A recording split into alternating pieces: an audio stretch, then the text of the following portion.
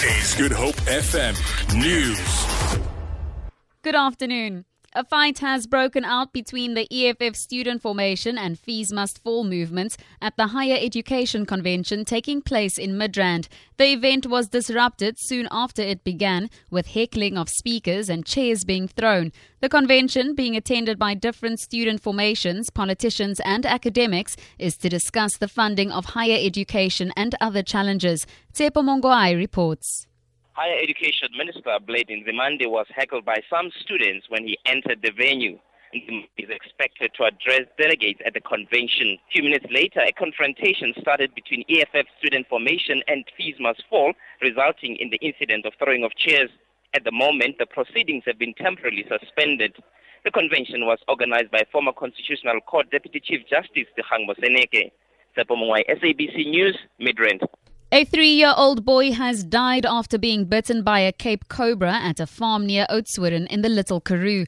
Police spokesperson Malcolm Poyer says the boy and his brother were asleep in their room when the incident happened. He says an inquest docket has been opened.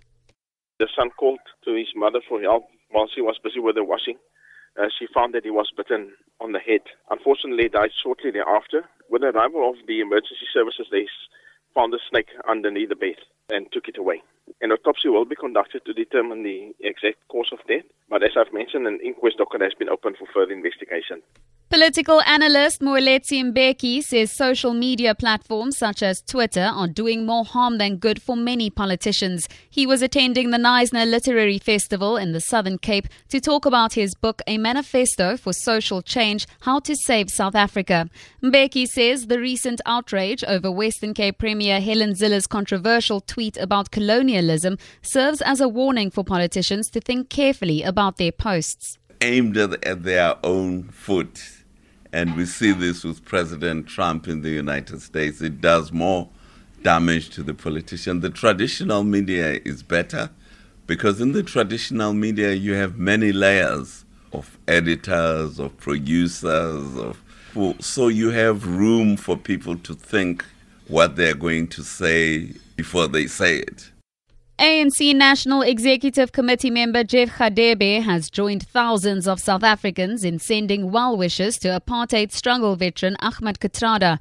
87-year-old Kathrada is still in hospital recuperating following surgery to remove a blood clot in his brain earlier this month. Radebe, also a minister in the presidency, says he hopes Kathrada will recover fully. Uncle Kathy is one of the veterans and icons of our liberation struggle.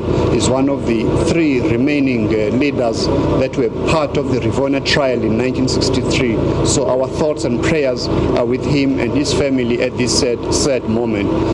To end this bulletin, the city of Cape Town will today host the Cape Town Carnival. The event, which is hosted annually since its inception in 2010, will take place at Greenpoint Fan Walk. The City of Cape Town spokesperson Zara Nicholson says they expect more than 45,000 spectators. She says the purpose of the carnival is to showcase the talent of our communities and celebrate diversity.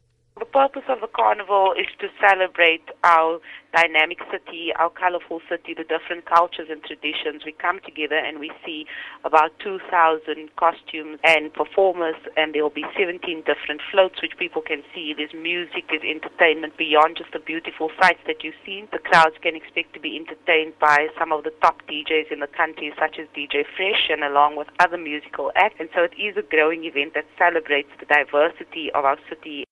For Good Hope FM News, I'm Tamara.